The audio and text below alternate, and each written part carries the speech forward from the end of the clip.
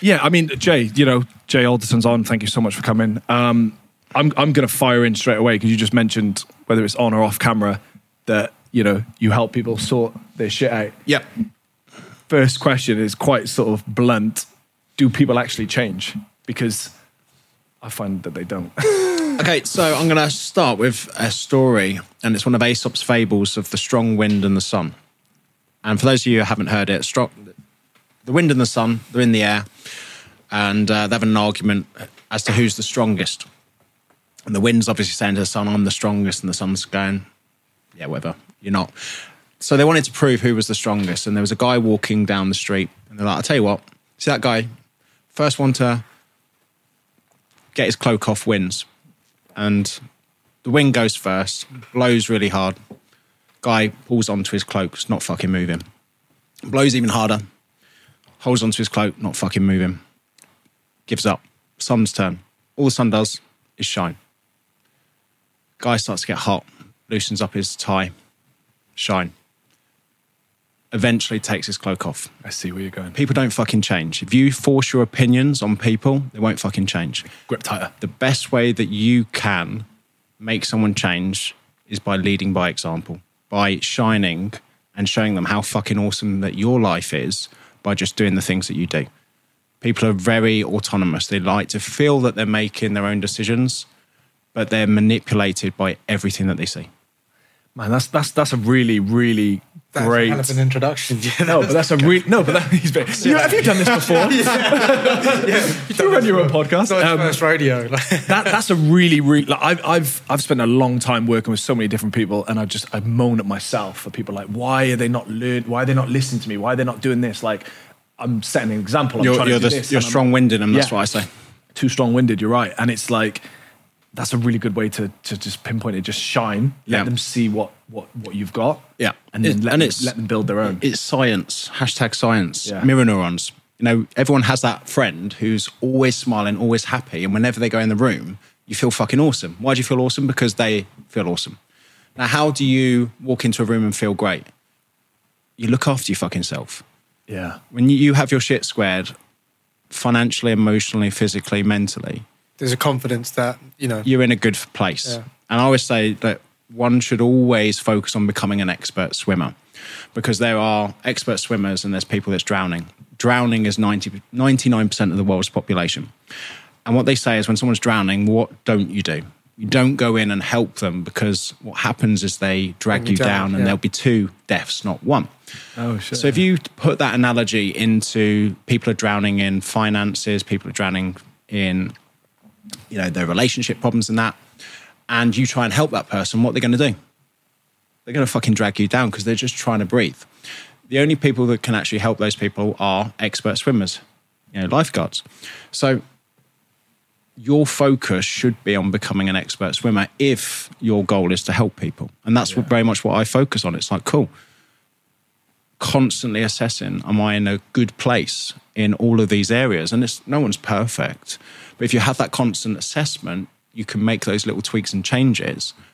Unfortunately, people don't. They wait until it's too late or until it's broken before they decide to fix it. And it comes back to a quote, second quote today, is an ounce of prevention is worth a pound of cure. It's like when people get given medication from a doctor and they say, take the whole lot of these for the next 10 days.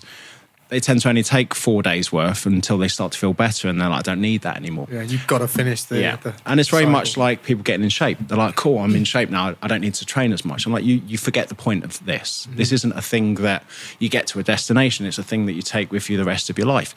Self-development. You're not going to read all the books and go, yeah, job done now. Yeah. It's something that you constantly pursue till the day that you die. Yeah. And I wish people had more of this kind of, and I think it's Simon Sinek that had this with infinite games. He's brilliant, Simon Sinek. Yeah, and it's having these things, and it's so important to have in life those kind of short and long-term goals, because when you have a date in mind for a certain thing, the game changes. When I have a date in mind for, say, endurance events, competitions. You've got a target there, yeah. You've got a goal in mind. Yeah, and it's fucking awesome because you're like, I really need to be at my best or do my best at that particular date. But if you're just focused on jumping from day to day, from goal to goal, you're going to get these peaks and troughs of motivation, depression, because it's like climbing up a mountain, seeing the view, and then being really pissed off because you've got to walk back down again. But life's about always climbing up those mountains, looking for where the next one is, and then as you're walking down, being fucking excited for the next adventure. And for me, that's always what I'm focused on, is what's next. And this isn't about, not enjoying the shit that you have, not being fulfilled. It's just understanding that us as humans are always seeking progress. And that's progress in many different places. And it's very hard to juggle so many things, because I have a very simple measurement, and it's called my meltdown management scale. And I created it after having a fucking meltdown. And it's 4 simple things which you just rate yourself 1 to 5 a day. And everyone can do it in 3 minutes. Health, wealth, productivity, and connectivity. So health, physical, mental health. Wealth, money in the bank, social wealth as well. There's no point in having lots of money in the bank if you've got no one to share it with. Connectivity, speaking to humans off social media in real life. And productivity, ticking the boxes and getting stuff done. And the interesting thing about these is when you tend to be quite kind of high in the wealth and productivity, you tend to be really low or lower in either the health, the connectivity, or both. And if I had done this before I had a meltdown, I would have seen health, physical, 5, mental, 2, wealth, 5, connectivity, couldn't even put a 1 on there, productivity 5. That's very true. I'm even relating to that now. My only sort of caveat to that is, in my lifestyle, there's certain things that matter, and it's all the things you just mentioned, but it's very hard to get all of them peaking. At any point in time, your family are never super healthy. You've never always got the money in the bank. You're never super happy.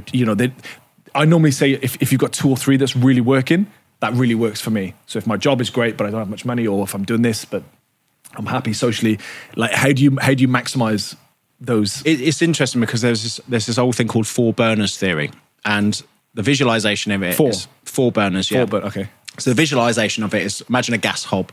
You've got these 4 burners going. And you've got one that's health, one that's family, one that's friends, and finance. Yeah, just say finance. Yeah. I'm not sure it is finance, but go with us on this. They say in order to be successful, you have to turn one of them off. In order to be super successful, you need to turn 2 of them off. Which ones are you turning off? And most people for that, it's going to be relationships or, and friends, because they're focused on the money. And I'll have to look it up again, but it's asking, it's one of those interesting thought experiments, because for me, life's about making certain sacrifices and having non-negotiables in what you will and won't do in order to get that balance. Yeah. So for me, you've got wife, 2 kids. So my non-negotiables are, I'm not going to be working in the evenings because I want to spend time with the kids. I don't want to work weekends. And it has to be fucking amazing or paying me lots of money if you're going to take my Saturday away from me with my kids. So it's a very simple process that I'm able then to continue with what it is that I'm doing with my life, set those non-negotiables, and still have the balance aspect of the things that I give a... Yeah. We were talking about this yesterday. As much as people want to, you can't be in the gym every day, look amazing, and then be out every night. It's just you just can't. Or be an athlete, or be something. There's got to be sacrifices that come. And I like the idea. Certainly in my lifestyle, the sacrifices change sometimes. So it's like, okay, I've got to sacrifice my health a little bit now because I'm working really hard, or I've got to sacrifice relationships or going out because I'm focused on the gym. So it's really... it's definitely peaks. We were talking about that, weren't we, yesterday? Yeah. I think it depends how much you prioritize things as well. Like, you can obviously put a priority on health, mental or physical. But I'd say the mental health is the one that's kind of a variable, right? Because you can't always control it. As much as you do think, I thought I can be in a really good place for like quite a long time, and then something can come up. It's typically, and everyone's got their own things, right? It could be whatever it is for everybody. Mine typically would be a relationship, and then my mental health is sort of, so that's something I find hard to control. I find the others are kind of easy to control outside of picking a really good friend group, like you're that mean of the 5 people closest to you. So it's actually, especially for guys, I think as you get older, it's actually really hard to find like really, really, we've been lucky, right? We've been lucky to find good friends, but I think, they've all got different priorities on them. But what you were saying earlier, you know, about like when you find your best, when you do your best sort of inner work is when you're in that kind of flow state. I was reading that Einstein, as he would go to bed, he'd have a cup and he'd put a coin in there and he'd hold them, and as he fell asleep, it would wake him up. So he'd get back into that state of being able to remember and being able to think clearly. Oh, wow. Yeah, it's pretty good, right?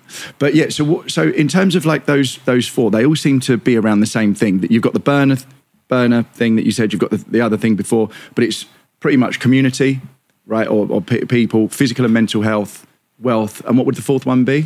Yeah, productivity and connectivity. I mean, I created last year my transformation pyramid, and it's a pyramid of priorities. So the first one is mental, second one is physical, next one's social and self. So mental is the priority. Mental is the most important. Transformation starts from the neck up. You know, if this isn't right, nothing else. Because it's what get the gears going. Here's the thing. Like, if you haven't got that bottom layer, imagine it's a pyramid. If you haven't got that bottom layer, it doesn't matter how physically great you feel. Agree. You know, you've seen athletes, you've seen people in who are exceptional physical that have massive mental health problems. Yeah. Right. Okay. And also at the same time, you know,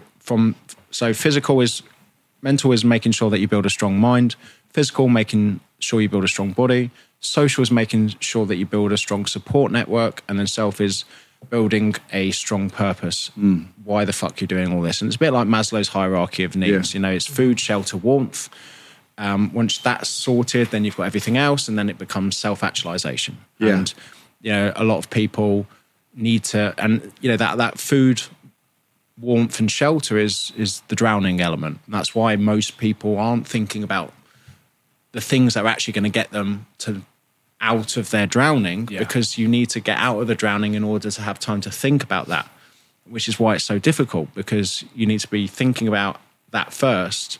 Yeah. Whilst you're trying to fucking swim. Yeah. Because when you're in that fight or flight mode, you don't want to be thinking clearly. You know, there's whatever it is, you're addicted to the dopamine eventually, and that sucks everybody in. But when you're in that like reverberating of like sort of not very good mental health, it's so hard to come above and think, even if you were above, and the longer you're there, the harder it is to pull yourself out. So what would your like advice be to like pull yourself out of those? Another quote, you can't see your reflection in boiling water. Right. So you need to allow it to simmer and calm down. This is a 3-day creative break. Okay. Yeah, and it's really, really hard, because it's like, I would say most things in life are counterintuitive. They are. So true. You know, whenever you have back pain, or when you have shoulder pain, or anything like that physical, you want to rest it. But you should work that muscle through range of movement. And the reason being is a rested muscle doesn't improve or strengthen, but your body's telling you to not. So a lot of people who have a shoulder injury, they don't go to the gym, they don't train, because their body's telling them. And they always say, listen to your body. And it's like, sometimes you just need to shut the fuck up. Yeah. Listen to your body, shut the fuck up. And it's the same kind of thing when you've got so much work to do. The common sense thought process is to work more. And it's like, well, if you work more, you can't figure shit out. And for me, I always laugh this and tell people this. I used to be on my social media doing content 5 years ago and saying, if you just sleep 2 hours less a night, you'll get an extra month a year to get shit done. Yeah. And I always look at it and laugh and go, what good is being awake an extra month when you're fucking exhausted? Yeah. This is what's really changed for me. Honestly, probably in the last couple of months. And I wanted to ask you, which you've kind of answered, what would you put at the top of being most important? Because everyone says, right, okay, I'd love to be physically fit, I'd love to have money, I'd love to have all these things. And you said, look, the most important thing actually is mental health first. And for me, the sleep thing, I used to say it to you when you first started in the film industry. I used to say to Jay, like, you got to work really hard, you got to have no sleep, you got to do this, like that. And over the last couple of months, I've started listening to podcasts and learning all about sleep and realizing that actually you need sleep. Yep, you know, 100%. The people that they compared like Margaret Thatcher and people that died like really early or had Alzheimer's disease, and they traced that to sleep. Traced that to a lack of sleep because they only have 4 or 5 hours a night. And now, you know, there's a counterintuitive thing where you're supposed to have somewhere between 7 and 9 hours, and if you have less, it's just shit for you. And if you have more, it's not really intuitive. It doesn't really have a more benefit. Same as coffee. How has that changed for you with the sleep? Because like I said, it's changed immediately for me. I'm like, do you know what? 100%. Nothing takes out of it. Yeah, and for 100%. me, sleep is number one now, almost before anything else. It's without a doubt probably the most important factor that anybody can think of. Yeah. A lot of people say to me, "Oh, how do I change my life?" I'm like, right. Firstly, I understand that common sense isn't common practice, and everything I'm going to say to you now, you're going to turn around and go, "I know," but knowing and not doing is the same as not knowing. Sleep, get plenty of fluids. Okay, hydrate, eat. Don't eat like a bell end. Okay, I don't want you going like all these fucking fad diets and this, that, and that. Just if I put it in front of you, are you eating like a twat? Yes or no? Most people know if they're eating like a twat or not. Eat sensibly. Get plenty of sleep. Get a sweat on. Yeah. Okay? Write down what's in your head. I think Einstein said your head is for thinking, not for remembering. So it's like keeping a journal. Yeah, everything. Like everything goes in notes. They're nice words. Really nice. The brain's amazing, but also shit. Yeah. I can still sing Silent Night in German because we learned it when I was 8. Yeah. Last week I couldn't find where my fucking keys were. Yeah. So I don't trust this thing up here.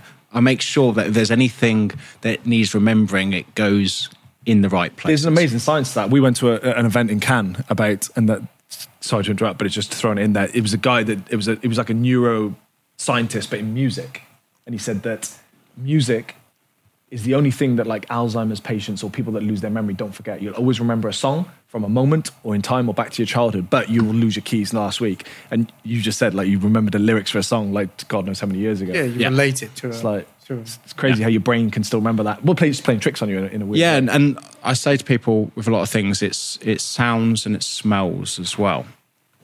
For me, we probably all know, like if you've got loved ones or family or friends, their house has a certain smell. And if, let's just say, for example, you have a parent's house that you've gone back to every so often, it has a certain smell, and you regress back to that child. Mm-hmm.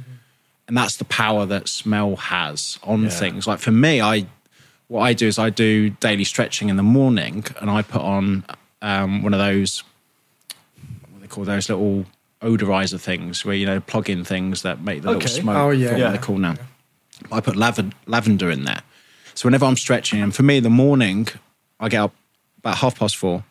Wow. And I stretch for about 30 minutes, and I put the lavender on.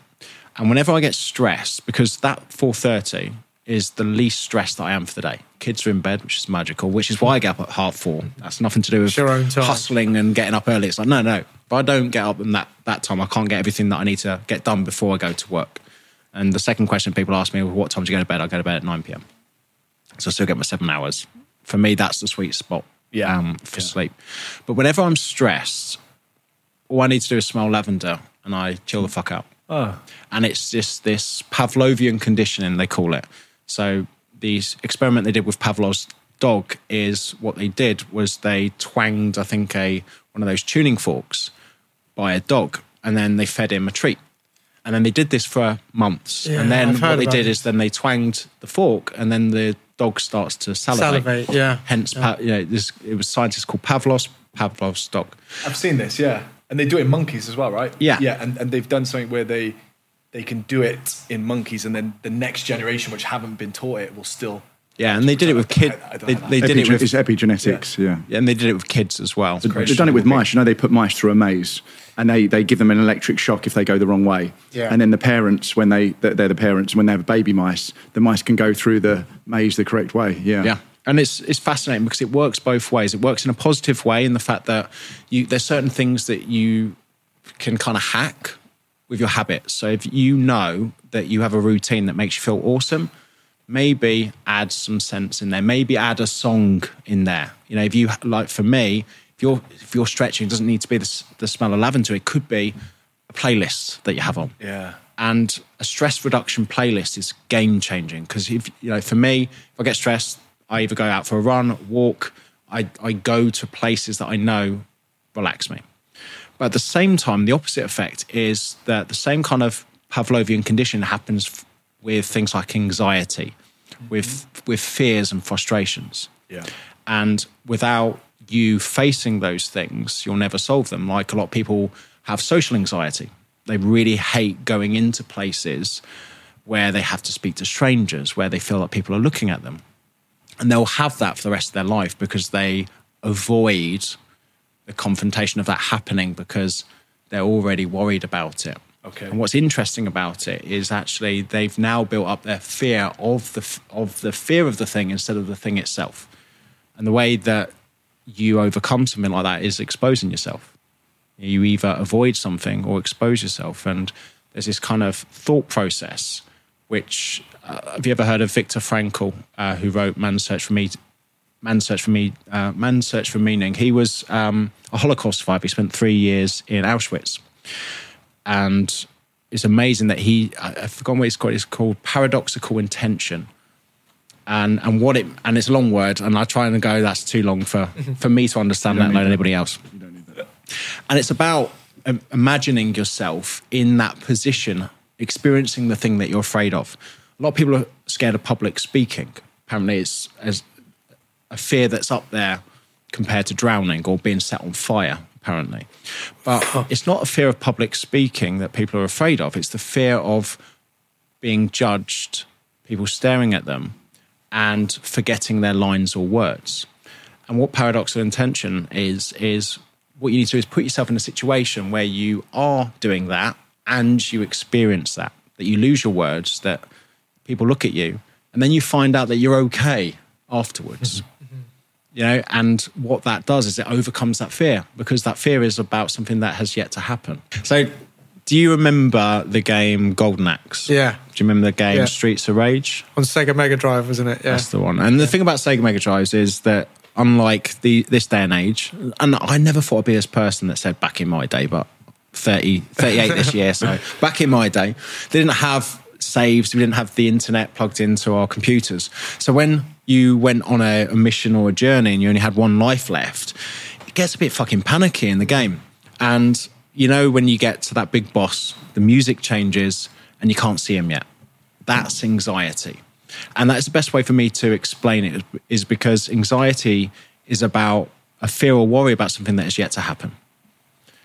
And just understanding that should enable you to find different ways to help overcome those things. And a lot of it is by exposing yourself, by going, I'm worried about something that is yet to happen. Why don't we allow ourselves for it to happen? I know you previously had a guest here, Ash, and what he was speaking about was, in his mind, envisioning the worst happening. So if it does, you'll be okay. It's okay. Yeah. And this is a great thing to do, because you worry about something happening, and then if you can visualize, well, if that happens, we'll be fine. Is that... Sorry. Go on. Sorry. So if we put this into relationships, right? If you're worried about, you know, your girlfriend, boyfriend cheating, would you imagine them cheating? For example, I know this is like, because I see anxiety like, obviously there's many different dimensions of anxiety. There's the completely uncontrollable type, right? Where my cousin, for example, she'll end up in hospital because she's hyperventilating. She doesn't know what it is. I know she's moving too quick. She's too fixated on the future. Now, that's an uncontrollable, non-specific type of anxiety. Then you have the specific type, which everyone sort of deals with in their life, which is like, is this person cheating? Is the game there? And that's like in my opinion, that's like a build-up of adrenaline in the adrenal glands and cortisol and da-da. So that, in that scenario, would you say, okay, I'm going to picture this person cheating. I've seen the worst that's going to happen. Oh, it's not that bad. Okay, everything's okay. Or would it be different? Firstly, that's a great question, because it just allowed me to think, And the answer is no. And the reason for that is, if me as an individual was thinking that, it's got nothing to do with that person, because we're looking at two different things. We're looking at an outcome personally, which we can control, and now we're looking at an outcome based on somebody else. Yeah. Now, the thing about it, it's got nothing to do with them and everything to do with us. Right. So what I would be asking and thinking of is, firstly, why would you be envisioning that happening in the first place?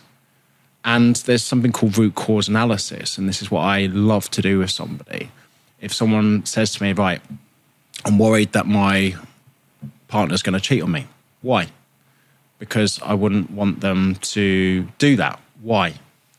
Because it would make me really sad. Why would it make you sad? Because I really like that person. Why do you really like that person? But is that person worrying about those things because they're displaying those types of actions? And what we're trying to do is we're trying to get behavior. what we're trying to do is we're trying to get down to the root cause of that issue. You know, I spoke to a lady before and she was really struggling to lose 10 pounds. I was like, why? She goes, because I can't follow a diet. Why? I think I asked her 15 whys. And at the end of the 15th why, it was because her husband left her 3 years ago, and she's completely lost her confidence. That's the vulnerability. So it was nothing to do with the It's got nothing to do with... Right. Yeah. Well, at first, the question presented to me was, I'm struggling to stick to a diet. Which then I could go, okay, cool, let's identify the diet. We could have spent 3 months trying to find the perfect diet. And what we're trying to do is solve the problem without give a solution without understanding the problem. Right. And this is what people do all the time. It's like, cool, I've lost weight, I found the right diet for me, and then they're back to square one. And they should do exercise it now. So in the way that, like, you know, everyone says anger is not a real emotion. There's always a deeper emotion underneath it. 100%. The same with this, exactly what you said earlier. Things aren't always intuitively what you think. There's something, you keep going, why, and you're going to get, and it's not going to be the same as what you, she's cheating. We should do it now. We should be like, us. You get 5 whys in you, because it'd be like, why do you think your girlfriend's going to cheat? That personally isn't nothing to do with that person cheating. That is either you've had it done to you in the past, which destroyed you. And another quote is, love is giving someone the power to destroy you and trusting that they don't. Yeah. So when they do destroy you, what happens is you build up these walls. Yeah. And this is why you never find love again, because you will not let down that wall, because it's too painful to go through that again. Yeah. But guess fucking what? The only way that you can find love again is by, once again, allowing that person to run the risk of completely destroying your life again. Yeah. So and this is why people never find love again. And once again, they're coming to me with that question, but we haven't got down to the root cause of it.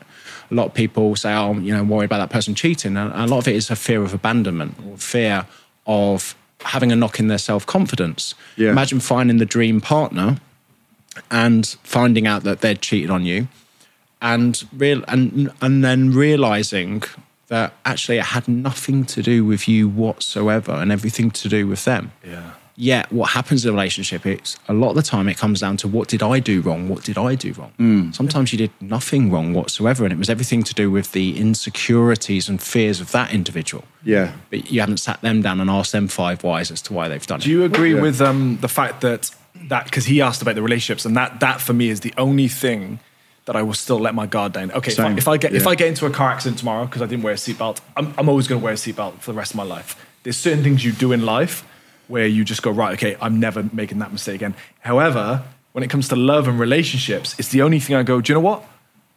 If I've been cheated on before, if I've done something wrong before, or whatever, if I'm meeting this new person, I'm going to allow them to step into my space. I'm going to trust them. I'm going to do all these things because, like you said, it's not always about them. It's not always about you. It's about time and situations, all these different things. Would you agree that's the only thing you should really let your guard down and kind of let it always, not flourish, but let it always 100%. And I think communication is so important. Yeah. With any kind of relationship, it is open communication and feedback with things. And a guy that, a lot of this is stemmed from reading. A guy that's really helped me with relationships is a guy called Orlando Baton. And he wrote this New York Times post called "Why You Will Marry the Wrong Person," and the reason being is and it's a great thing to read. He says that when we meet somebody, we've yet to really let them know who we really are. And what's really interesting is that most people have a public self and a personal self, and all they've done is shown a person their public self, how Instagram imagines them.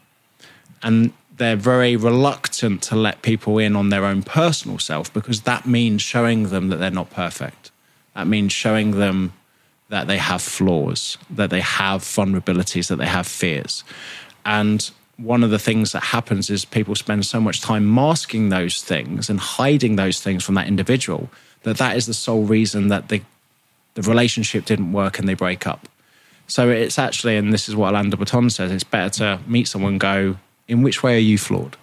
so you can find out all the things that they're fucked up from. That's what I strongly believe in now, is like having that communication at the start of a relationship, because it's so easy to sit down with someone. It's like a meeting. If you have a business meeting, you go in and you say, right, are we going to work together or not? You get this, you get this. Yeah. If you go in and say, right, okay, this is what I do. This is my type of job. I'm going to be traveling. I'm going to be doing this. And they do the same thing.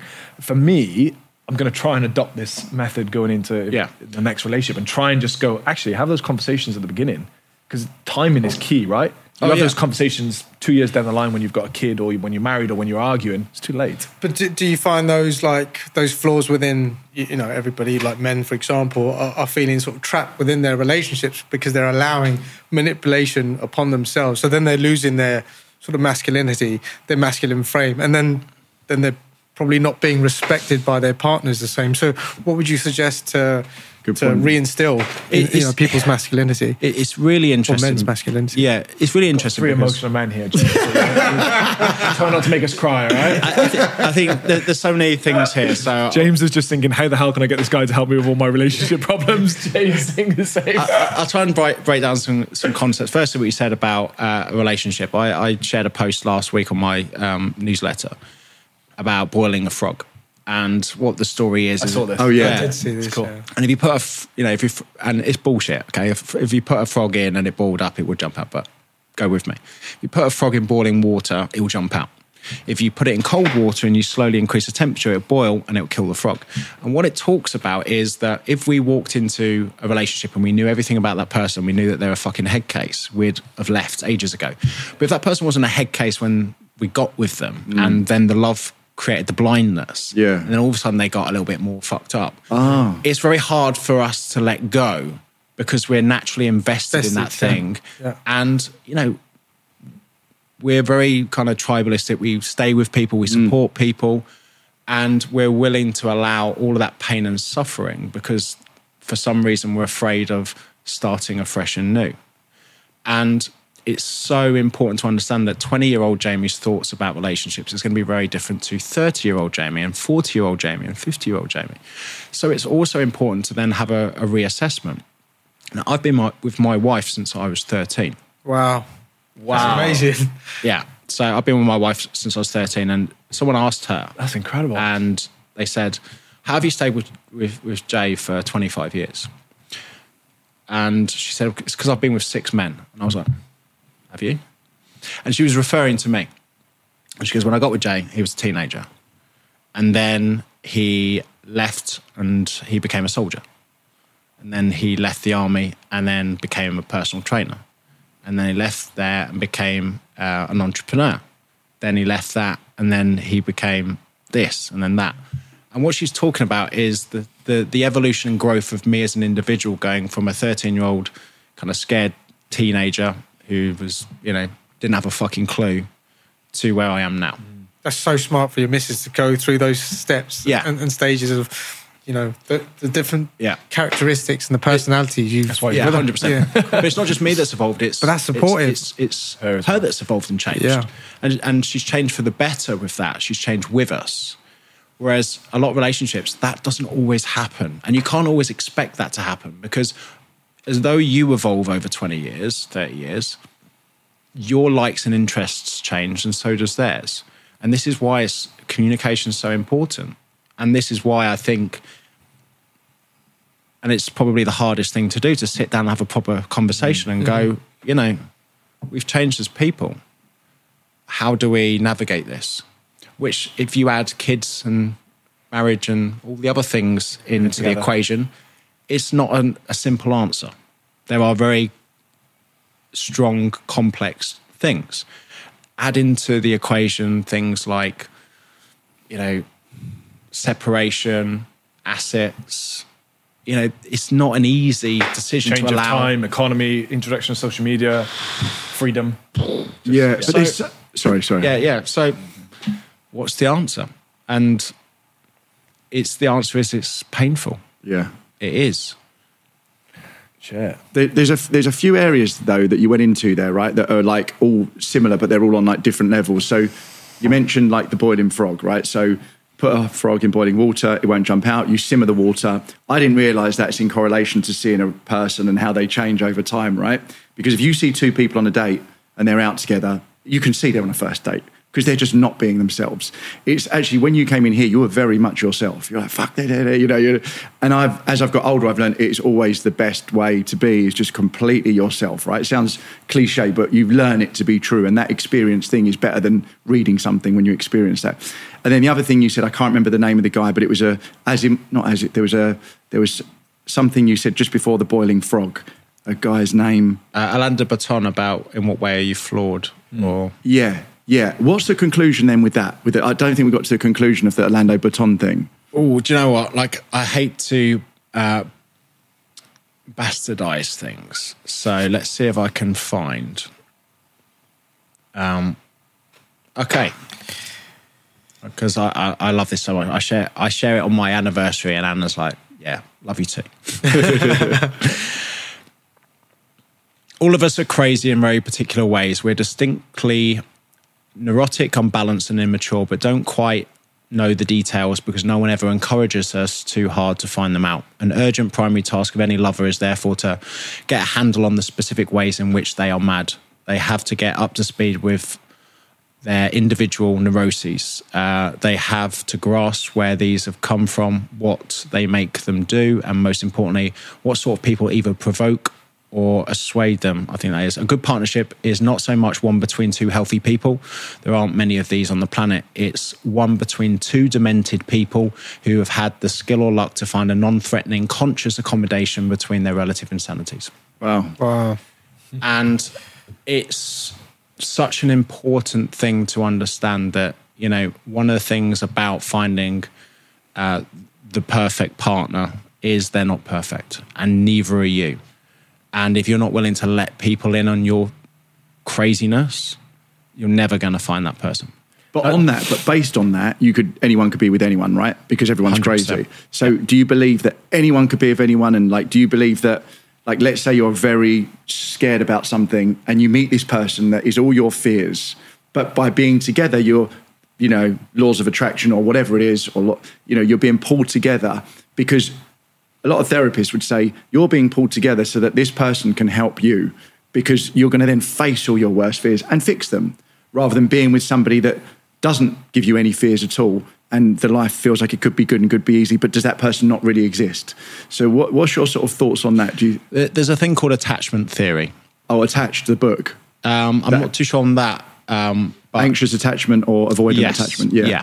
And a lot of that, at the end of the day, it stems down to your upbringing. And that's where it locks in. You know, I have friends who their partners text them every day.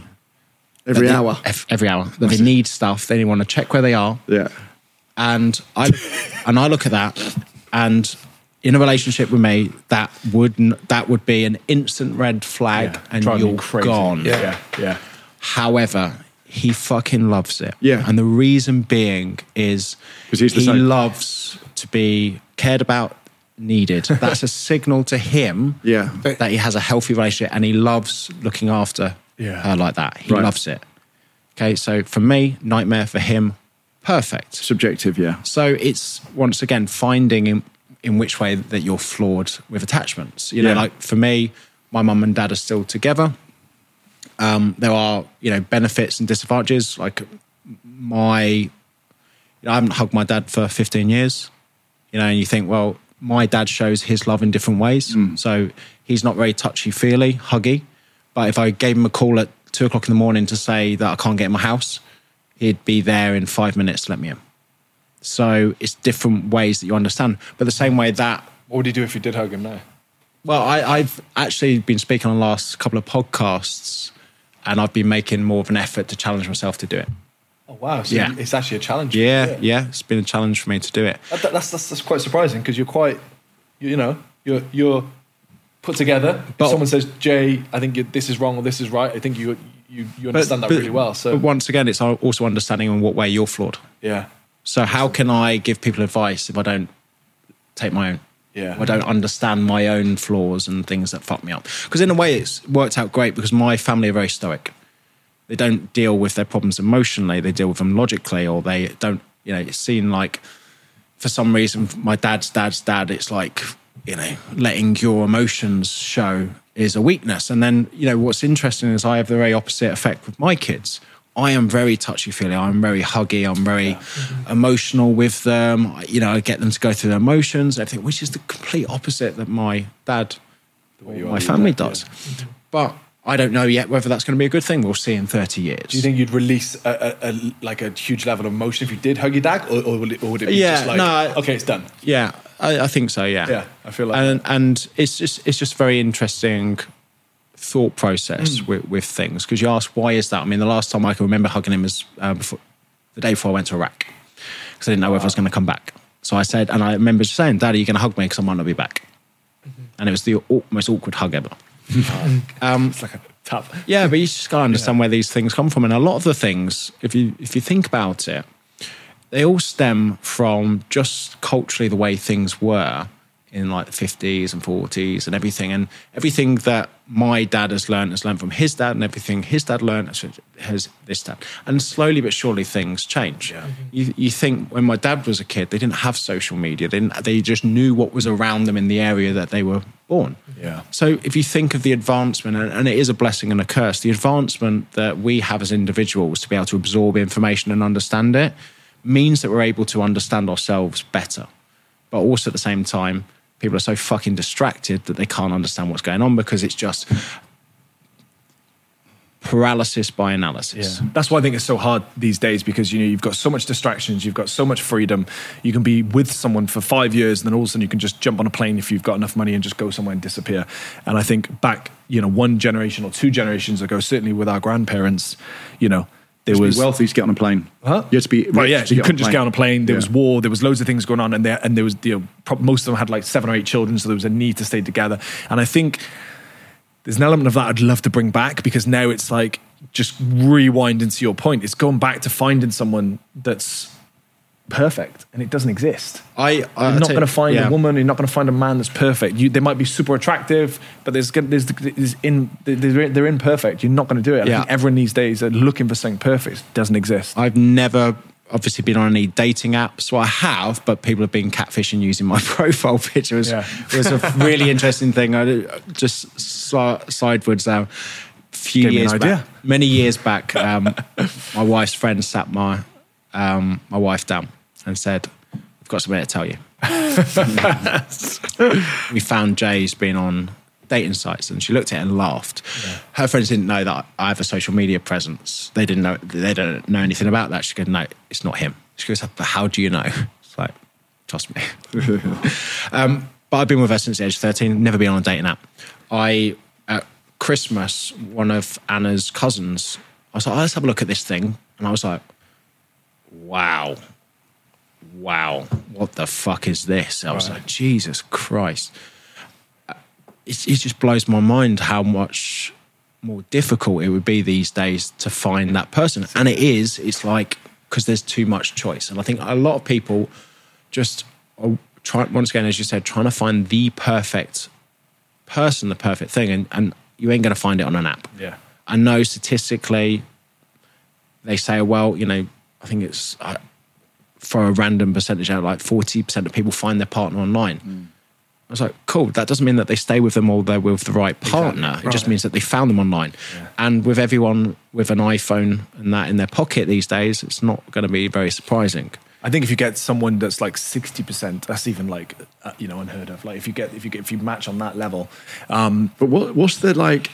So if you've been with someone since you're 13, you mentioned earlier there was like a breakdown in the middle, not with your relationship, but with you. How comes you've got this like very good innate, understanding of all of these relationship things? How does that come to you? It's a really good question without going through it. Well, yeah. So back in 2016, when I had a meltdown, the reason for that was I turned around to my wife and said, right, we need to treat. I was building a new business, and I said, we need to treat this next 8 months like I'm in Iraq, because I need to focus all my time and effort on this. And I did, and it became very successful. I had probably the best year ever. And then December, I just had the worst low ever. And I was like, I've done all of these things that I said I was going to do and ticked every box. Why am I so low? It's because I didn't spend any time with my daughter, any time with my wife, any time connecting with people. I was soulless. And I thought, if this is, and I got so confused. I was like, right, these are the sacrifices that you must need to make in order to become successful. You know, if I've done this in a year, imagine what 10 years are going to be. And then going through a really dark stage in that December of 2016, I decided to tell Anna I didn't love her anymore and we're done. And that I'm moving out. And what happened in 2017, I moved out. I got my own flat, lad's pad, awesome, everything in there. Sat on the floor, and I've never been so empty and miserable in my life. I said, how did I go from ticking every single box I've ever wanted to do this year to now being alone by myself on this pretty nice flat, but on the floor? And I just realised in that moment, it made me realise is, what is the fucking point in succeeding with things and ticking boxes in life if you've got no one to share it with? Yeah. And what that allowed me on was a journey for 6-7 months to really understand what this relationship's about, what it's for, and the fact that I had found my perfect partner. Because when I told her that, she told me to shut the fuck up. She doesn't believe me. Her friends, her family said, this is happening. She's like, no, it's not. It's not. He's going through something. Let him deal with it. Because she's been with me since 13. She understands. And one of the things that I was very reluctant to talk about, because I see so many people talking about relationships, all these relationship coaches, is also kind of interesting. A lot of these relationship coaches are, approaching 40 and single. It's like, should you really listen to that? Same with therapists. A lot of them. You're like, once I've spoken to, I've seen into their life, and I'm like, Yeah. And it's, it's an interesting one. And I wouldn't talk about relationships for the last couple of years. I've started speaking more because I said to someone, what do I know about relationships? I've been in the same one since 13. And then they stopped. Have you ever stopped to consider that you're probably the most qualified person to talk about relationships because you've been the same person? Yeah. And I was like, oh yeah. That's so true. Oh yeah. Epiphany moment. So I just started to talk a little bit more about it. And the videos I created a couple of videos. 3 or 4 of them went viral, had about 30, 40 million views. Wow. And I just thought everybody knew these things because they, once again, were very much quotes from Jim Rohn. Jim Rohn had a great quote of saying one of the problems with relationships is that people say when they get in a relationship, if you look after me, I'll look after you. And I said, that's bollocks. Because what it's about is I'll look after myself for you if you look after yourself for me. Right. Your self-care, wellness is an inside job, not the reliance on somebody else. And this is, once again, a problem with relationships, because if you're relying on somebody else for your happiness, what happens when they're not there? It's that misconception. You become in need of something that you already have inside you. 100%. And that's where happiness is an inside job. When I speak to people, go, I need to lose weight. Or I need to achieve this much money in the bank. I need to do this. Why? Because then I'll be happy, or I'll have some kind of level of fulfillment there. And I say to them, I'm telling you now, you'll get there and you'll probably sacrifice things, and then you'll realize that's not the thing. Also, if you do get it, you get fucking used to it. Yeah. Okay? Complacency. You suddenly buy a really nice car. It's great to drive it around for the first couple of weeks, but then it becomes your normal car. Yeah. And then the next thing that you seek is a shinier car, or someone has a better car. And it's just this realization of hedonic adaptation is that I think it was Naval Ravikant. He said, desire is a contract that you make with yourself to be miserable until you get what you want. How do you balance that out, though? Because I mean, I love the idea, and I've quoted this a couple of times, and it's not my quote, but I love the quote of, go away for 6 months, be on your own, focus on 1 or 2 things and see what you can achieve. And I love that, but it feels like, and I've done it, it's a very lonely state where you go, do you know what? I'm shutting out everything. There's no social life. There's no relationships. I put myself in a sort of like a mini prison. But then, and I'm actually quite good at flipping back. But how do people, what's the balance between that, being able to be really successful, sacrifice other things, but then sort of balance it back out? Because you seem like you've gone through that, where you've gone, I'm going to put everything into this business. It's going to do really well. But then, I've just given up my wife. And then you've moved out, and then you've realized actually, she's exactly what I need. I think one of the things is realizing that, most of the things which will make you happy and fulfilled in life don't cost much money. That's true, yeah. But once again, even though we know this, we still chase the status, the likes, the money, the views. And it's such a fascinating thing, because I've delved really deep into this, because, it's my birthday next week and everyone's saying, what do you want? I'm like, I've got I would rather you take us out for a nice meal or have something. I don't need anything. Good. Yeah, I'm like, I have no desires for anything whatsoever. Happy birthday in advance, anyway. Thank you. Birthday friend. And is it your birthday next week? No, but I just considered you a friend already, Joe, so I just called you birthday friend. But it's this kind of thought process that I have is I say I have everything that I need and everything else is a bonus, but I also know that I need some goals, I need some deadlines, I need some things to focus on. Yeah. And also I love what it is that I do, and I like being a beginner at things and learning new stuff, because the reality is when you get to a certain level and you think you're better than people, you think you're at a certain level, you stop learning, you stop listening to other people, and slowly and surely you are on a slow path to becoming that person that goes, I once did that. And I see this on social media a lot. I had a big following 5-6 years ago, and it's increased and carried on because I've changed as an individual. I haven't rested on my laurels. I know that you need to constantly evolve and change, understand it, get the times. And it's the same with so many things in your life. You need to be focusing on projects and goals and focuses. Because if you're happy and fulfilled and you don't need anything else, people say, well, you're not motivated to get up in the morning and do stuff.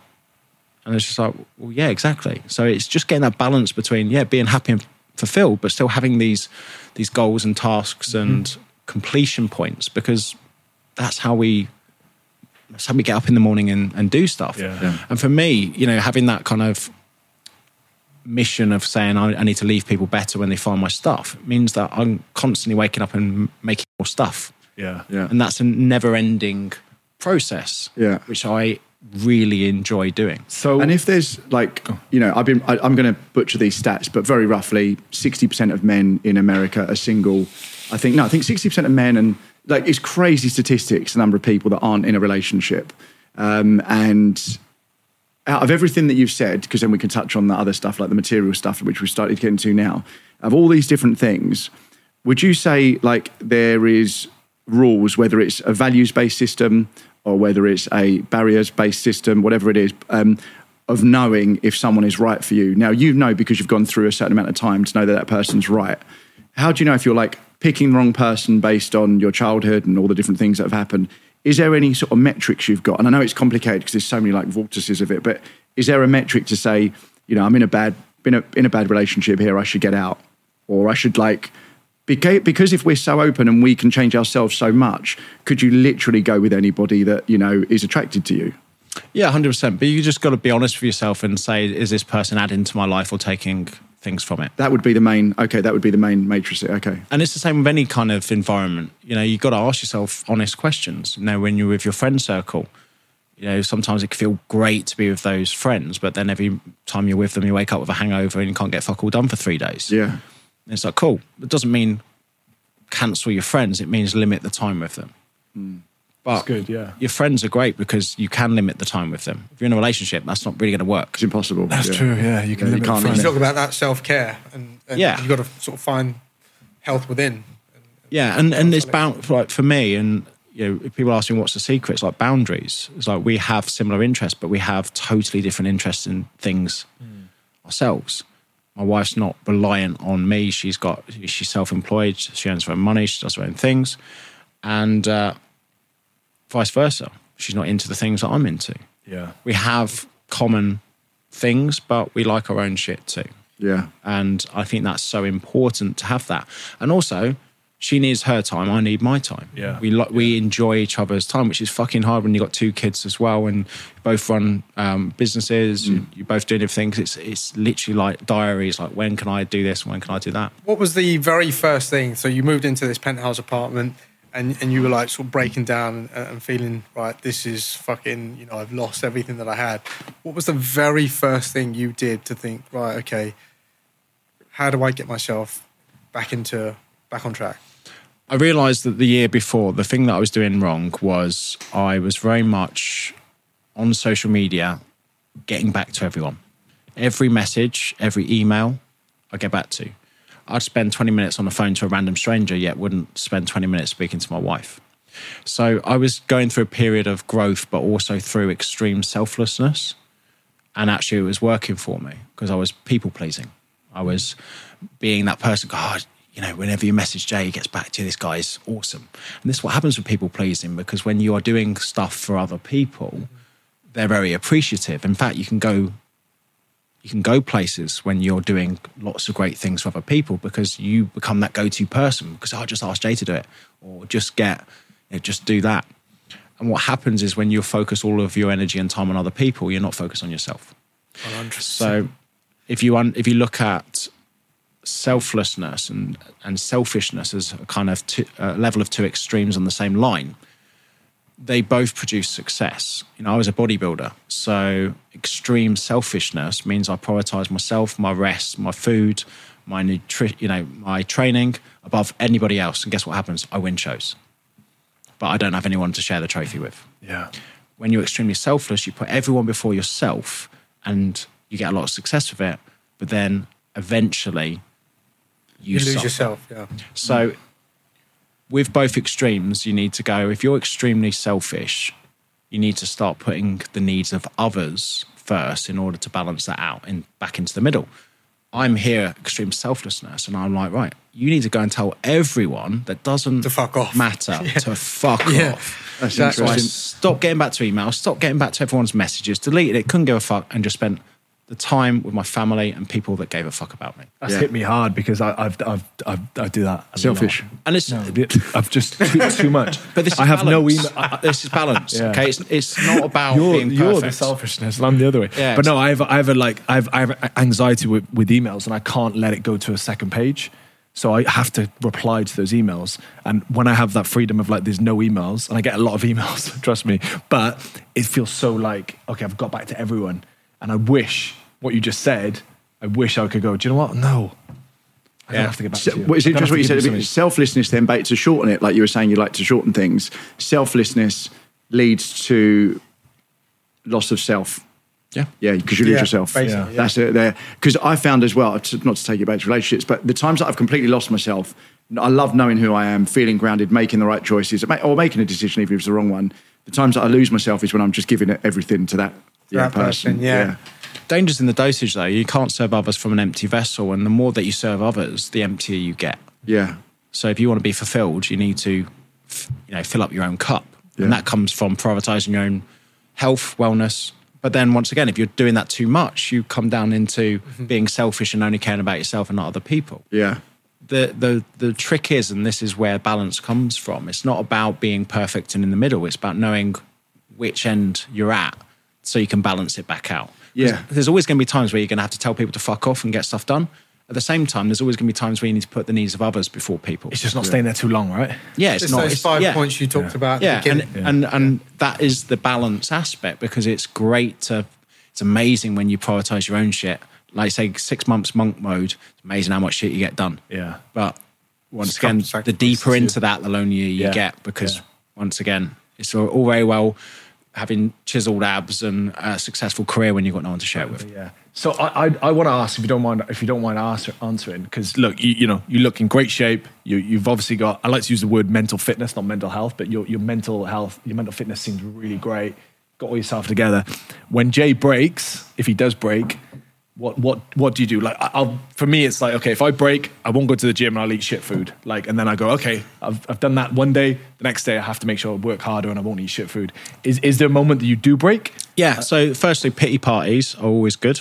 Pity party. Pity party. So if you're feeling a bit sorry for yourself, have a bit of a pity party. What do you mean by pity party? Just like a little... Like for me, yeah. it's like kids out, wife out, bottle of wine, nice book, with tunes yourself? on, feeling sorry for Okay, myself. interesting. Yeah, little pity party. And it's like, have that, but don't dwell on it. It's like, get that out of the way. That's okay. Okay. And then slap yourself in the face and let's fucking go. Okay, so It's okay to feel sorry for yourself for a little bit, just not all the fucking Not time. all the time, yeah. So I'll give it a name. It's Jay's pity party. Okay. You say that to my wife, Anna. I was like, I need a pity party. So Do you dress up as well? yeah, smoking jacket. But I think it's film on. I think it's important though. It really is. Okay. At the same time, once again, it comes back to what I was saying. Life's very counterintuitive. If I'm in a bad place, I ask myself the question: how much sleep am I getting? What's my food like? Okay. How much time am I spending with family and friends? It's this health, wealth, productivity, connectivity. It's a simple score, but if I'm scoring low on things for multiple days in a row, I know that needs to become more of a priority. Right. And once again, it's this common sense isn't common practice. A lot of people want a solution without fixing the simple things.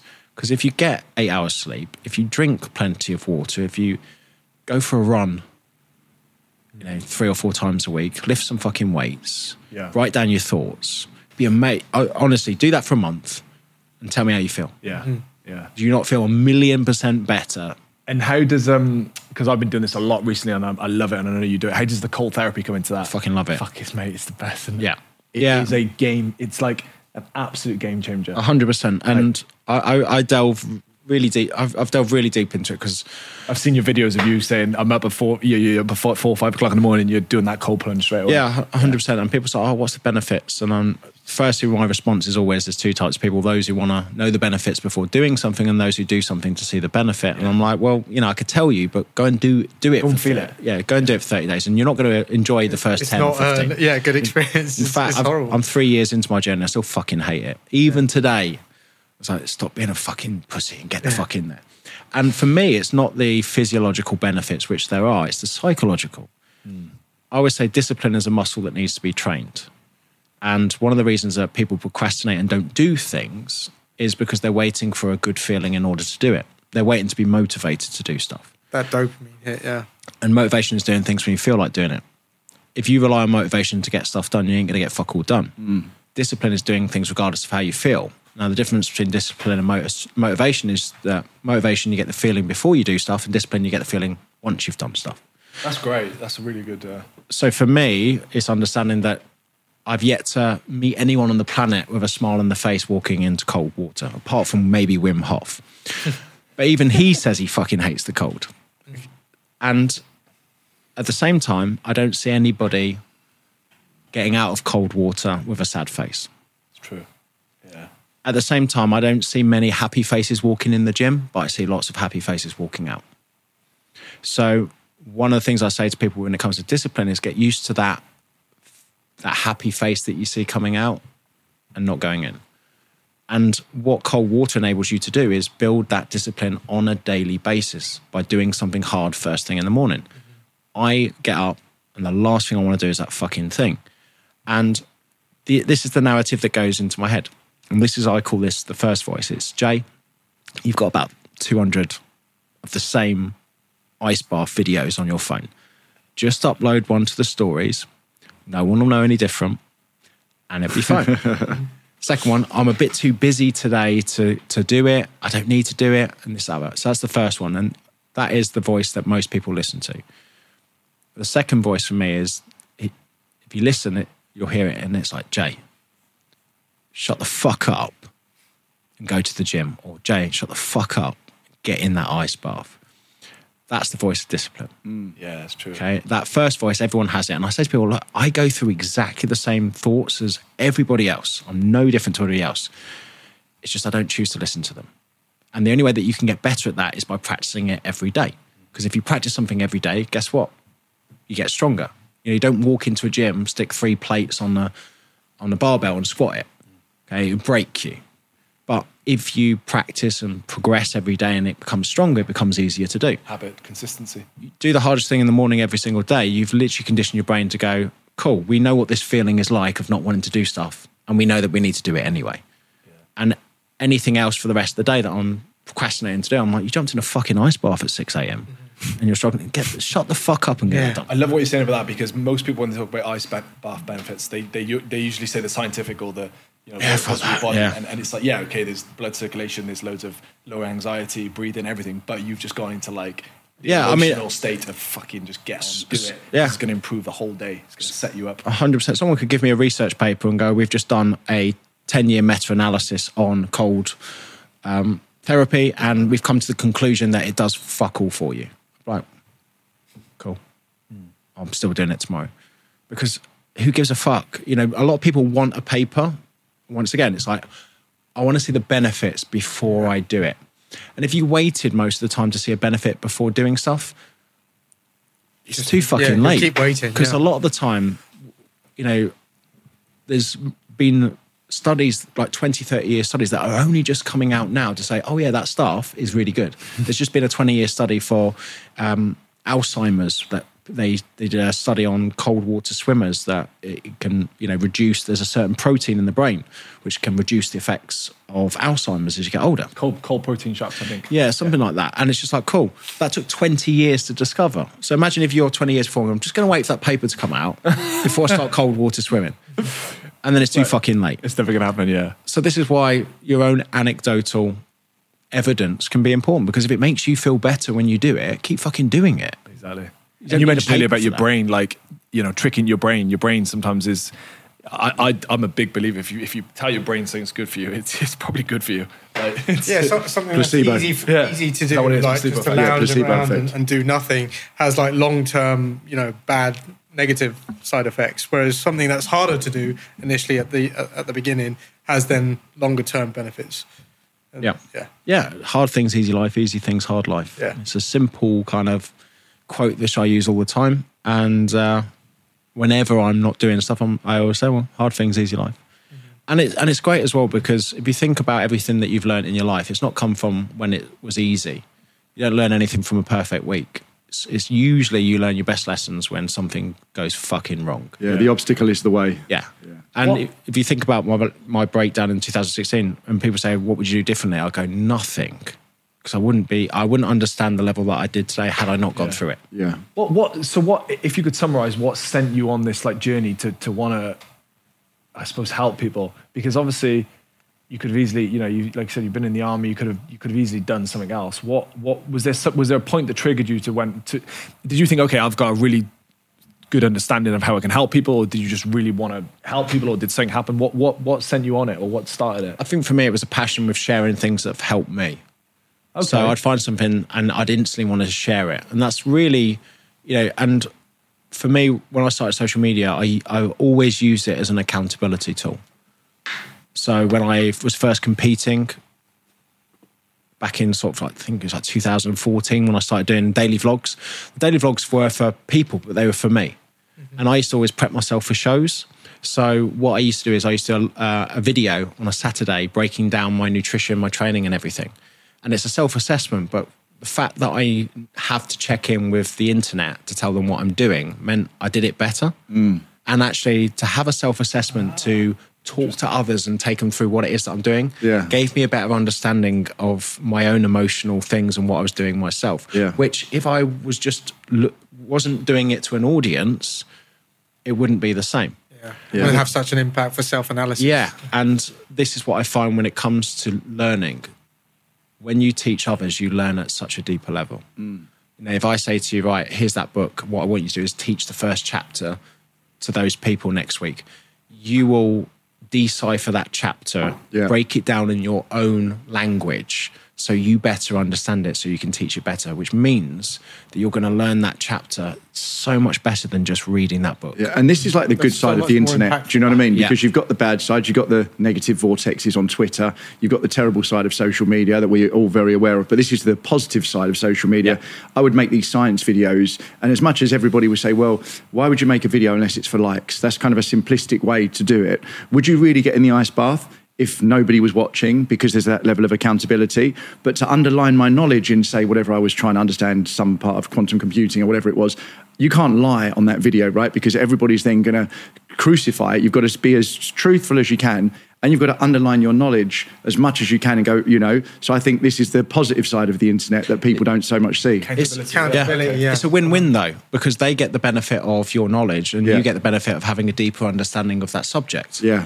So for me, I've used it as accountability for my shows. I've done a lot of crazy charity events over the last few years, and I never would have achieved the things I'd done in them had I not told the internet that I was going to do them. There must be a reward system for that as well. Oh yeah. So yeah. you know, There is. I mean, Matt always says that. Like I'm like, you know, this. You know, we're doing a podcast, and I said, you know, Matt would say, James, look at what we've just done last week. Like we were in the gym with the strongest man, with Eddie Hall, like the strongest man in the world for like 2 hours. Then we went and picked his son up from school, and you're sort of looking around, and you're like, we're not filming it. We're just thinking, how cool is this? Seeing the interaction between him and his son, and then, you know, meeting you today. It's just like none of this would have happened. Like unless, and some of the stuff that you've been saying today, and Ash, it's like, it's unbelievable how it brings people together. So it's really good to look at the positive side of it as well. But then you rewind back then, James, and go, think back to that conversation. We should start a podcast. It's hard for him to see it, which is why I batter him for it, because he's like, oh, you know, it's this, that. And there's like, yeah, but look at 4 months down the line. Like we could be going for food together in the next couple of months. We could be talking business. And I've done that with like loads of other guests. Like, you know, loads of things have come out of it. And it's like, but we're it's learning really so much about ourselves in the process. But it's really hard to see that sort of chain of reaction, if you'd call it, where like you just sit down with people. And like even doing this now, it's still quite, I think it's still quite brave, especially 4 men, you know, sitting down and having a chat. It's still not the norm, I don't think. No, there's therapy in it. For me, social media is therapy. Like if I need to figure something out, I will talk about it. Okay. And it's like, you know, a lot of therapy, it is about that. It's like, have you ever said something to somebody and you're trying to break it down and you go, that's what I figured out. And you figured it out because you've got it out of your head and you talk about it. Yeah. And this comes down to another thing. I had an interview with a guy a couple of weeks back called Sahil Bloom. And it really helped with my communication with this. Simon Sinek calls it sitting in the mud. And what he talks about is being able to call someone to talk through something, but not need any help about it. You just need to talk about it. I like it. And he had a great thing. He said, when his friends come to him now, he asks them whether they want help, whether they want to be hugged, or whether they want to be heard. Heard or hurt? Heard. Ernest Hemingway said a wise man has Hurt or heard? Heard.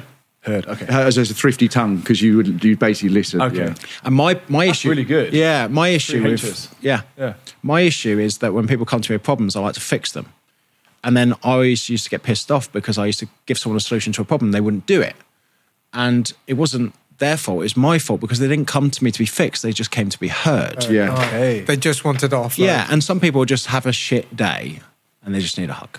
That's all they need. They just need someone to have a hug. Yeah. So it's actually understanding sometimes when your friend comes to you and go, cool, help, hug, or heard. And they actually need to be heard. And then they're just like, this fucking prick. Fucking, Yeah. And then it's like, yeah, what a prick. And then it's like, cool, should we go for a beer? Yeah. Done. Yeah. Right. The trouble with men is that they don't have somebody to help them, to have to be heard, or to fucking hug. Yeah. There's no I think outlet. There's but also it's not the manly thing to firstly ask for help, which is bollocks. The strongest thing you can do is ask for help. To be hugged, you know. Doesn't matter how fucking manly you are. We all need a hug from time to time. I feel like we're all going to have a hug after this. You can't wait, can you? I can't wait. I guess you can't wait now. And I think the most important one is to be heard. Heard. Right. Yeah. Okay. You know, because a lot of the problems that you have, they are little problems, but what happens with a little problem when it stays in your head, it becomes a big problem. Yeah. Because you overthink Yeah. and you mull on it Yeah. and it gets bigger. And actually sometimes just releasing it. Yeah. And actually one of the things that a lot of people don't have is somebody that they can talk without the feeling of being judged. Because that's once again very hard to find somebody who you can talk honestly and openly about a struggle that you're having without them thinking, gossiping to somebody else or having somebody else there. It goes both ways, right? Because to take advice from anyone, there's a saying, I can't remember what it was, but it says, be very careful who you take advice from, going back to what we were saying at the beginning. Because unless you respect that person and they've achieved, whether it's emotionally or intellectually or financially, they've achieved what you're looking at the advice from, be careful from the man you take advice from, right? And also I've noticed that all my friends, if I speak to them, I would used to go to them for advice and I trust them implicitly, some of these guys. But then those words are in your head and you've really got to just take it as their words, because really internally, deep down, sort of intuitively, only you really know what the correct answer is. And if you make an answer based on the advice that they give you, you might sort of hold a tiny bit of resentment against them saying, hold on, but should I have broken up? Should I have done this? Should I have taken that business move? it's really hard, isn't it, to know where. So ultimately, it's got to come back to your. Yeah, I disagree with that. instincts. I disagree with that. I always listen to everything. Like, not it doesn't mean I'm going to take it in and respond. Yeah, but you've got a very good filter, and you do listen to yourself at the end. That's what I'm saying. When it's the same as I compare to scripts. I'll have loads of people give me script advice, but if I listen to every single one, the script would be destroyed. Yeah, I think a good mentor doesn't give you a map; he just points you in the right direction. Yeah. Okay. And I think that's so important because you don't want the route. You'll find that yourself. You just want to make sure that you're sometimes going in the right direction. I mentor a lot of people, and they don't want the solution. They just want a lot of the time just the nod that they're doing the right thing, and that means I'm doing this. Just a bit of acknowledgement. Just keep going. Yeah, and it's funny as well because there's so much. Like, I'm pretty good with TikTok and Instagram, but every now and then, when I'm unconscious and I'm not thinking, I'll scroll. And the algorithm's incredible. Then I'm gone, right? I could be gone for a while, and I go like this, and it's obviously like listening. And what I find is the relationship thing. It would say, it'll be Steve Harvey. Your girlfriend should never have a male friend, right? And he'll say it really, in a very smart way. Impactful. Why is your girlfriend going out with a guy? The guy's away, and it would just be all this stuff about, and literally like your girlfriend can't do anything right because every single person that's speaking is saying something negative about combative, so you have all these voices, and I think that's the point where you take this creative break where you go, right, I'm not going to listen to any of it. But also one of the things that you said there is some of the information that's put out there has been put out, and the reason that it's become viral and popular is not based on it being good, it's based on attracting fear. So that Steve Harvey one that you said about you should never let your girlfriend or wife have a male partner. That is projecting fears, right? Which means that it's going to get a lot more engagement than actually productive advice about sorting yourself out. Yeah. And how do you channel that into your? Because you've got a program, right? That you run. It's. I kind of want to say, well, it's almost like you're running a therapy program. Are you face to face with people, talking to them, and or is it more of a broad open? How do you channel that into It's allowing people to I'm going to be going a lot deeper with individuals as I progress on, but a lot of it is for me just pointing people in the right direction, giving people the space to know the right things to do, to assess themselves, and then to kind of catch up every 2 weeks to discuss. So if we go through the pyramids, mental, physical, social, self. Mental is stress, rest, and discipline. Physical's nutrition, training, movement. Socials, community, connection, and contribution, and then self's purpose, principles, and mindfulness. I love that. Speaking to all these, absolutely love that. You must speak to so many people. Yeah.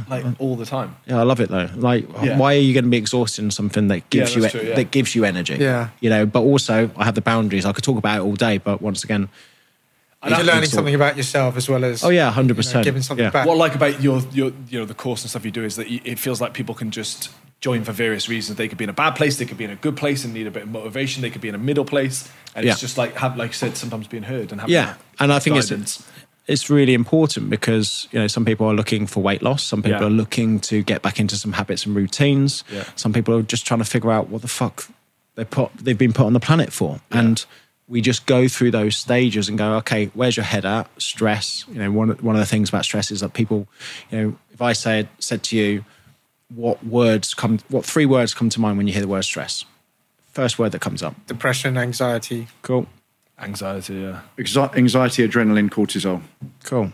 When I think of stress, I think energy, I think focus, I think clarity, I think direction, I think of all positive words because, if you didn't have an element of stress, you wouldn't get up in the morning. So what we have to understand is that people have this fucked up view of stress. They've looked at it as something that needs to be avoided. And what I talk about is stress tolerance. You getting up in the morning going for a run, you're stressing your body. You getting up and doing your ice bath, you're stressing your body. You're putting your body under stress. It's like, well, why would you do that? Because there is negative stress and positive stress. It's not the problem of stress being bad, it's too much stress. And the only reason there's too much stress is because you have been unable to deal with it. If you build up your stress tolerance, your ability to deal with stress, you become less stressed. Your body still needs levels of cortisol in your system because that's so true. Yeah. Even if you take the term mental health, that kind of usually has a negative connotation to it. But if you change it to mental fitness, it means the same thing, but it's just a positive thing. And what I love what you just said about then with stress, because I wrote this down the other day. I'm going to post it at some point so you can all like it at some point. But it was basically the idea that, look, when I don't have a list of things to do, and I don't have stresses to think about, that's when like the chaos really starts for me. That's when my mind like is racing. That's when I feel like shit. So actually having those goals, those stresses, those achievements actually keeps everything going. Also, like from a male point of view as well, because you've obviously boxing. I've just recently started jiu-jitsu, and the people who have the most skills are the most chilled out people. And I had this kind of thought process that, and I remember seeing a photo of, I think it was like Muhammad Ali and someone else at a nightclub having fun. And the quote was, it's good. Something like, when you can smile and be confident when you know you could kick the fuck out of any person in the room. Yeah. And it's this quote which I always say with regards to building confidence. Like a lot of the stuff that I've done, the reason that I'm so chill and I don't get angry is it's better to be a warrior in a garden than a gardener at war. And what that means is that, a warrior in a garden, if it kicks off, he's a fucking warrior, let's go. Yeah. A gardener goes to war, he'll be like, fuck. Yeah. And the problem that men have these days, and the problem that people have these days, is they don't build up their own resilience and strength and their ability to kick the fuck out of someone, but never needing to. Just the knowledge that they could, and they could quite well, and they've trained that skill, enables them to be calm. I could, so agree. So many women are people around me, so like my mum or my friend Claire. They're like, "Why do you train a lot of this, the martial arts and the boxing? We do all this stuff."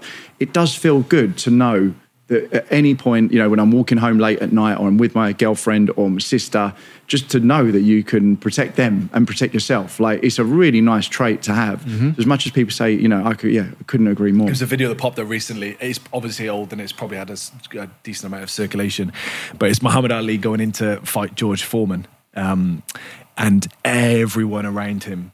I don't know if you've seen this video. I've seen this. Yeah, they're all worried. Everyone around him are there like this.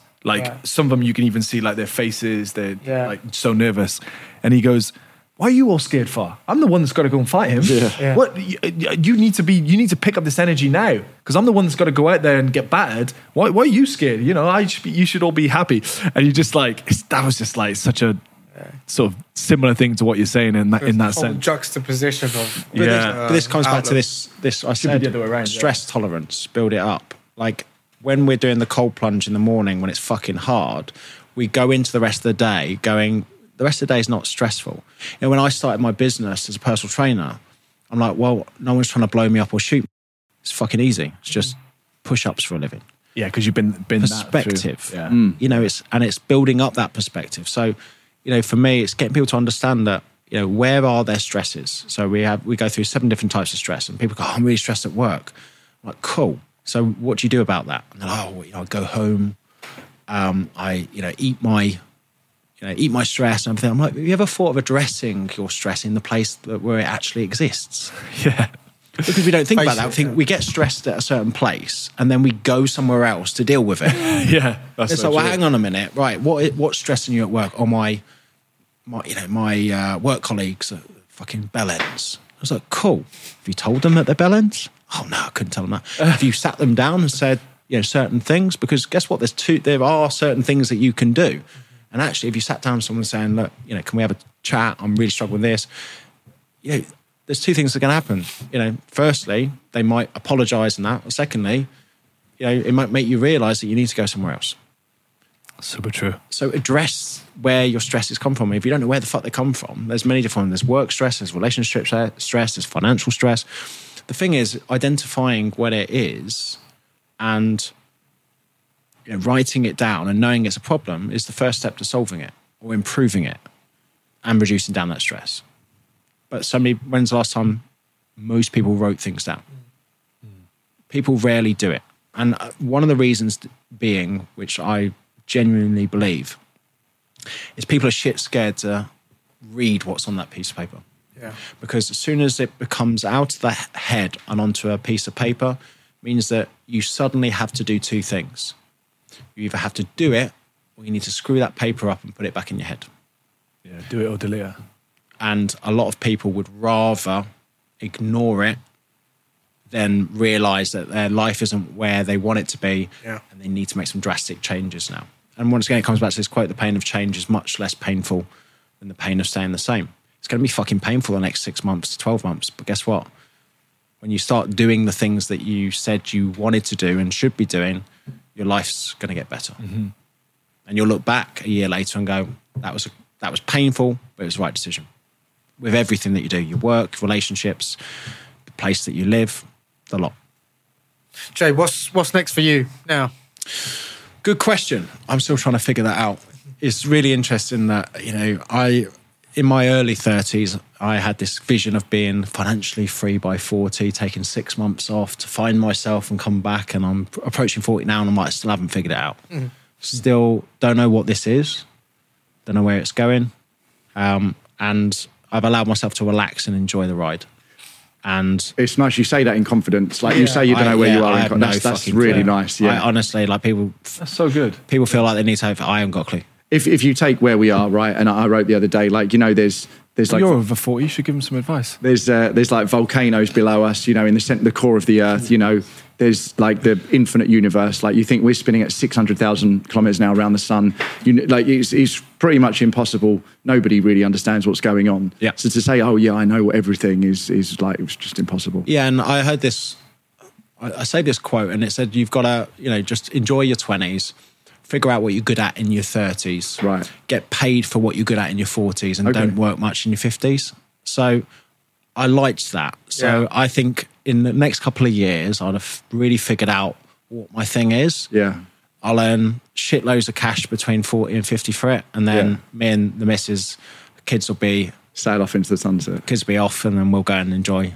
That's so great. I've gone a different route in my mind just to give you the this sort of more single, although I've got a girlfriend now. You keep getting madder as you're getting older. Yeah. No, I thought once I think it's kind of good to earn money, as you said, and I think there's levels to how much money you can earn and levels to the life you can experience based on the more money you earn. And it is pretty incredible, some of it, and the access you get is pretty incredible outside of the online stuff. But I thought, how can I be happy in my 50s, 60s, 70s? And my idea was to be using my brain, because the physical body won't, hopefully it'd be, you look at Joe Rogan, Mike Tyson, these guys are fit as a fiddle, right? But at some point, unfortunately, it would deteriorate, right? Obviously, we can use things like NMN and all these cool, technologies to help age reversal. Age reversal might be a thing in 20 years. But if it's not, I thought I've started doing my physics degree because I think sitting and learning the way the universe works in my 60s, 70s and 80s, like my friend Lulu, her granddad, he owns the Wasmund Institute. It's a big science thing. He's 94, and all he does every day is just study these papers, and that gives him his excitement. So it's like whatever it is that's going to give you your excitement, isn't it? Or your interest. And as I said about money, and it's having that freedom, freedom to make decisions. When you have money problems, when you don't have enough of it, you don't have enough freedom. There's two things you can do: earn more money or want less things. And actually, if you want less things and earn less money, you get what you want much quicker. Yeah, it's true, yeah. So, what an amazing podcast. That's a great podcast. An hour and a half just gone, I didn't even know. Yeah. I mean, it's longer than an hour, yeah. It's great. No, an hour and a half, yeah. It's a real, words of wisdom. I mean, I forgot what's going on here. I've really enjoyed that and your words and your everything about you. So, man, thanks very much. I was almost in a trance with you. I really was. I was just listening intently, and I didn't have many questions because what you were saying, you were already answering my questions before I was asking. I did get 15 quotes in there as well. Do you want to go on? I'm actually going to watch that back. You want to go on a date with him and you can have a little... We'll all be sitting here in a sauna in a week going, what the fuck are we doing? Mate, honestly, I'm not joking, right? I had an idea for a sauna podcast, and the reason why is because most people spend 10 to 15 minutes in a sauna. Yeah. And also, I was like, if you could do an ice bath with someone in a sauna. Have you seen the podcast Hot Ones, where they go through the hot things? Yeah. The reason that I like that so much is because when somebody is in a vulnerable state, they open up. Yes. So when you're eating hot wings, but I think you have a great conversation with somebody going in an ice bath because once again, you're asking them questions. I think Kevin Hart does that with the ice. Yeah. But with the sauna, you're only going to be in there 10, 15 minutes. It's going to be short and sharp. Yeah. You're going to chat, you're going to get hot, and then you're out. That's so good. You got to get the camera right. I took my phone into a sauna the other day on the phone to you, and it was like burning up. So you'd have to find a way around that. Yeah. But yeah, that's actually a really good idea. I think we should do it. Also, the movement as well, because when you're sort of stuck, but moving enables freedom of the body as well. Yeah. Shaa, it's been an absolute pleasure. Thank you for having me. on. Thanks a lot. Hope you enjoyed it. Thanks a lot. Thank you.